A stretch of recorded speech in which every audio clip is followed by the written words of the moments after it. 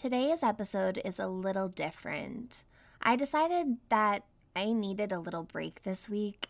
It's just hard to keep up with my posting schedule, which includes a monthly episode on my Patreon as well, as I do work full-time and I create these episodes from start to finish myself, including research, editing, everything. I don't have anyone helping me in any capacity, and it's really challenging sometimes. It's also challenging to work on these topics sometimes, although I'm so proud of this podcast and I want to continue talking about these important topics surrounding femicide and violence against women. It takes a toll, especially during the winter months where I suffer with seasonal depression here in Canada. I don't talk about myself much on here and keep it very much about the case that I'm discussing. And I also take so much pride in getting these episodes out to you on time, but it can be stressful. Some weeks just feel more difficult than others. And I feel it's important to remind myself that I am human and deal with stresses just like everyone else. And sometimes we have to be a little kind to ourselves.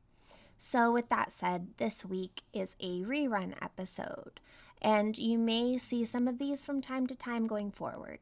But with almost 50 free episodes available, I'm sure there may have been some that you haven't heard, especially back at the start. So I thought this would be a good alternative to just skipping an episode altogether and share some episodes that you maybe haven't heard.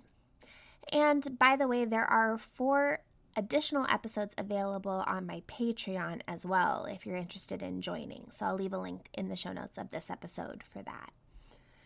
My boyfriend and I recently watched the Welcome to Chippendales series on Disney+, and I was surprised to learn that Dorothy and her husband, Paul Snider, were both part of the business early on, and that she initiated Chippendales using cuffs and collars like the Playboy bunnies did. Nothing I read at the time, which was 2 years ago in February of 2020, my very first episode ever for Femicide, nothing mentioned Chippendales at all. All I read was that Paul was a nightclub promoter, which to me meant a guy standing out on the corner handing out flyers for some club, like I've seen in the past when I used to go out to the nightclubs. I just also wanted to make a quick note that in the Disney Plus series, Welcome to Chippendales, they do refer to her as being, with Paul at the time of her murder, and that her and Paul were like this team helping the creator of Chippendales, and they were at the club every night. And in actuality, her and Paul were actually divorcing at the time of her murder. She'd already done the movie and had moved in with Peter Bogdanovich and had fallen in love and was in the process of divorcing Paul at the time. So I don't know how accurate it is in her involvement in the Chippendales, but she is credited with coming up with the cuffs and collars. Now, obviously, there's creative liberties, and in series like that, there's time constraints when you're telling a story, so they obviously took some creative liberties. So I'm just not sure how accurate it is of her involvement, like if she really was there every night helping out, or if, it was just when she was in town because she had already started doing the movie and her career had started to grow, or if, as her and Paul had separated, if she just stopped going there altogether. It's hard to know exactly. Like I said, I didn't have any information about her involvement in Chippendales when I first did that episode. So it's interesting, and it's worth a watch to see the Disney Plus series. It's a fascinating story. So yeah, if you haven't seen it, definitely check it out. But I just wanted to point out that little discrepancy and that question of how involved she really was in the full way that series portrayed her. And while I keep the cases focused on the victims and the crime and really try not to discuss the murderers or abusers too much in detail, I especially took that to heart early on And I wish I had gone a bit more into the discussion about Peter Bogdanovich, Dorothy's lover, because shortly after her death, Hugh Hefner accused Peter of seducing Dorothy's younger sister, Louise, who was just 13 years old at the time. He denied it outright and appeared outraged. But then, on her 20th birthday, the two married, which sparked a media frenzy, and many to believe he coerced the young girl. I've spoken about this in depth to a friend of mine who questioned if they just got close due to the trauma, but didn't become actually romantic until later. Trauma can most definitely bring people together. Shared experiences can make you feel connected to someone in a way you never would have before. But what my concern was, and what many view, is that he groomed her, that he lost Dorothy and went for the closest version of her, trying to mold her into what he wanted. Now, that is again what it appeared to be, and from what I know, Louise has never spoken about that experience, and they were married from 1988 to 2001, so a fair bit of time. At the time of their marriage, her mother Nellie stated, quote, "I've cried before and I cry now because I've lost another daughter," end quote, and she claimed to know nothing of the wedding. It made me wonder if she knew of the relationship but not the wedding, or if she knew nothing at all, which then asks how involved their mother was to miss the signs of two daughters being seduced by older men. Plus, her mother signed the consent forms for Dorothy to submit the photos underage in BC to Playboy in the first place that enabled Paul's agenda. So again, I don't know the details or the circumstances surrounding these events, but it does make me wonder. It's also not a slight against their mother or to shame her for signing the consent forms if that's what Dorothy wanted. I'm only referring to the fact that it pushed Dorothy into Paul's control more. Even if it became romantic right before they married, 20 still feels very young to marry the 49-year-old ex-lover of your deceased sister. But, maybe it would have happened anyways. Maybe their paths still would have crossed in the future, even if Dorothy hadn't been murdered. You just don't know. And this is someone's real life and real trauma, so I don't want to upset them by making assumptions.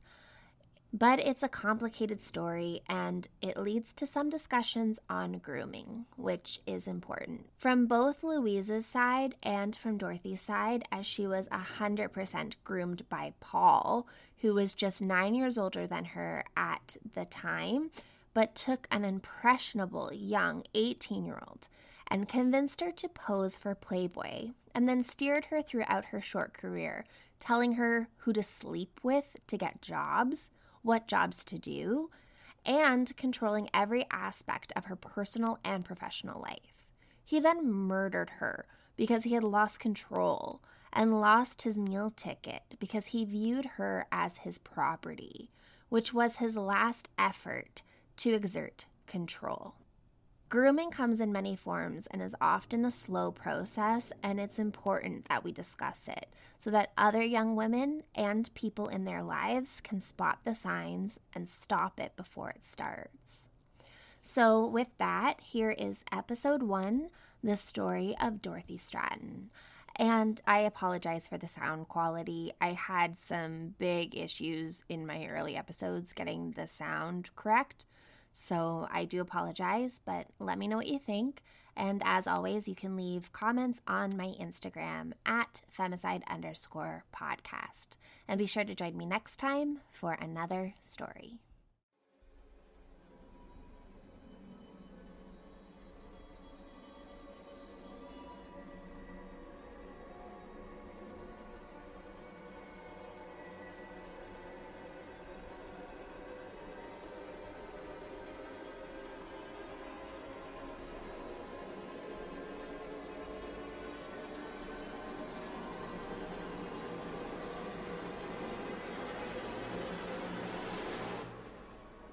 following podcast contains explicit content and is not suitable for all listeners.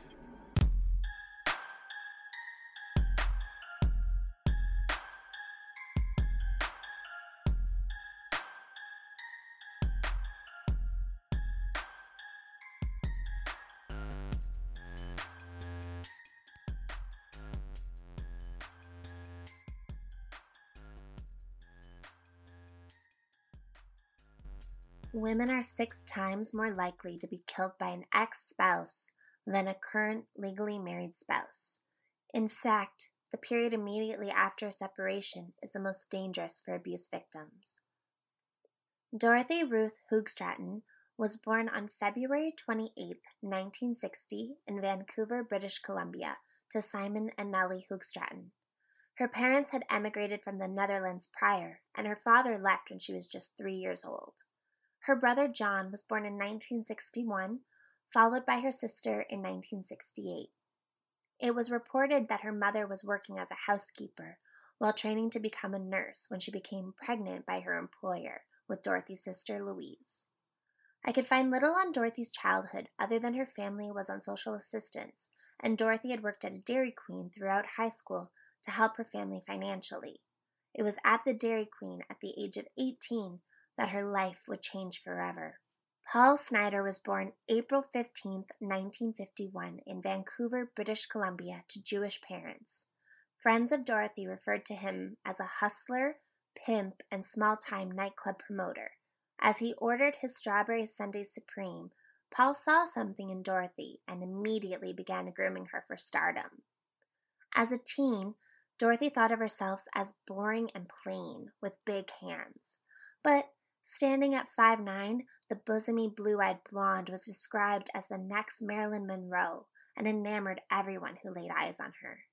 But she was also naive and trusting to a fault. Paul convinced Dorothy to submit nude photographs to Playboy in the summer of 1978, which soon ran in the magazine. She was under the legal age of majority in BC, which was 19 at the time, and had to persuade her mother to sign the release form. That August, Dorothy relocated to Los Angeles, changing her last name to Stratton, where she became a finalist in the 25th anniversary Great Playmate Hunt, but unfortunately lost out to Candy Loving. Paul joined her in LA in October 1978, and they were married the following year on June 1st, 1979. That same year, Dorothy was selected as Miss August and was featured in the Playboy magazine, becoming known as the Dairy Queen Playmate. She also began working as a bunny in the Playboy Club in Century City, LA. Dorothy's stardom was unstoppable, and she was chosen as Playboy's Playmate of the Year for 1980 and was featured on the cover. As Dorothy's fame began to rise, it is reported that Paul became obsessive and jealous.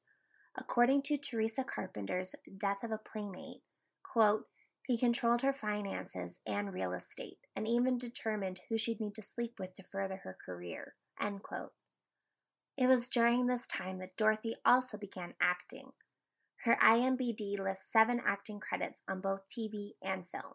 Most notably, she was cast in They All Laughed, alongside Audrey Hepburn and Ben Gazzara, which was considered her big break. This is where she met director Peter Bogdanovich, and the two began having an affair. A People magazine article from 1989 quoted Peter as saying, I could hardly believe that she really existed, that she wasn't a dream. There was something miraculous about Dorothy Stratton. At the encouragement from her friends, including Hugh Hefner, Dorothy separated from her husband and moved into Peter's estate and began preparing to file for divorce from Paul Snider. Paul could not let go of his estranged wife and hired a private detective to follow Dorothy.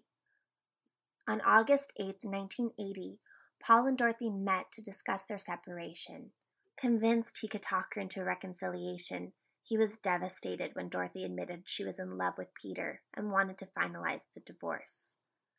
This conversation spiraled Paul into a state of despair, with his fragile ego being especially hurt that his wife had moved on with a successful director. It was reported that about a week prior to their meeting, Paul had borrowed a handgun and waited outside Peter's home, intending to shoot anyone who entered the property, but grew bored when no one appeared and eventually left. Following their meeting, Paul began an obsessive hunt for a gun, even trying to convince the private detective he had hired to purchase one for him, as he could not legally obtain one in the U.S. as he was a Canadian citizen. He eventually purchased a used 12-gauge pump-action shotgun from a private seller via classified ad on August 13, 1980, which coincidentally marked the 2-year anniversary of Dorothy moving to Los Angeles. Around noon on Thursday, August 14th, Dorothy arrived at the home they once shared to meet Paul and further discuss their divorce. She had $1,100 in cash on her, believed to be a down payment for Paul after spending that morning with her lawyer. The actual events are somewhat unsure, but it is determined that her estranged husband tied up and then sexually assaulted Dorothy before shooting her above her left eye. Approximately an hour later, after leaving a note detailing his, quote, financial distress, Paul shot and killed himself in a murder-suicide.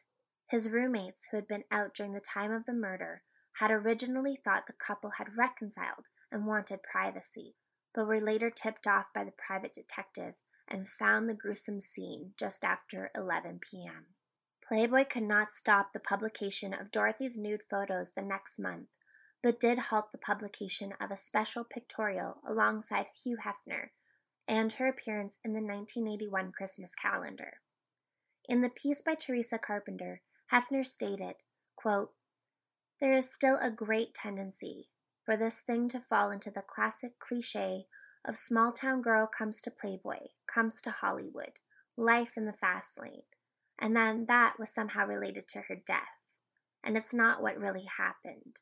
A very sick guy saw his meal ticket and his connection to power, whatever, slipping away, and it was that made him kill her." End quote. Her story has since been made into multiple movies, television features, docuseries, books, and articles with a cult-like following.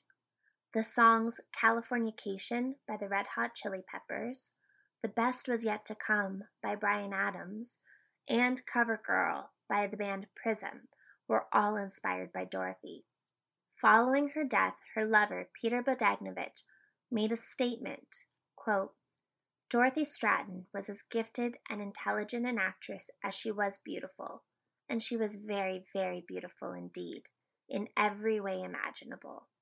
Most particularly in her heart. She and I fell in love during our picture and had planned to be married as soon as her divorce was final. The loss to her mother and father, her sister and brother, to my children, to her friends, and to me is larger than we can calculate." End quote. There are some questionable and interesting developments following her murder, both with her lover Peter's controversial actions and book, and the mental state of Paul being debated. While those topics are interesting, I feel like it takes away from the story of Dorothy, and it begins to highlight those closest to her. I will leave some links below for you to further read about both Paul and Peter. However, one point I do want to bring up is the apparent coercion by Paul for an underage Dorothy to submit the nude photos to Playboy, and the claims by Peter that Dorothy did not want to be a centerfold, and that Hugh Hefner assaulted her. These claims were denied by Hefner, and after the threat of suing, the incident was changed to Hugh seducing Dorothy in Peter's book. Former playmates do admit to befriending and protecting a naive Dorothy upon her arrival at the Playboy Mansion, particularly from predatory men who frequented the mansion's parties. Unfortunately, these stories tend to be believable due to other stories and incidences described by women who have been at the mansion and who have been propositioned by Hefner.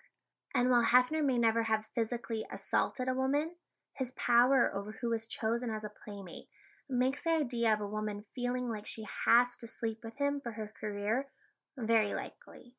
So whether he meant to or not, and that can be up for debate, we know that workplace coercion is very much a real thing, and most likely occurred all too often at the Playboy Mansion. There's also a stigmatism towards women who are associated with sex work, be it nude models, porn stars, or sex workers, and their likelihood of assault is much higher.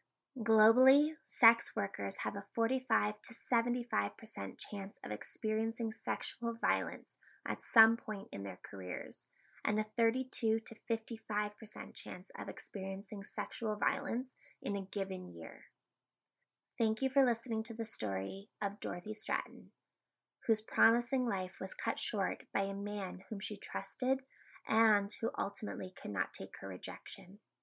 It is a tragic story, and it is one that is unfortunately told too often in our society. I am your host, Sean Marie. Join me next time for a new story.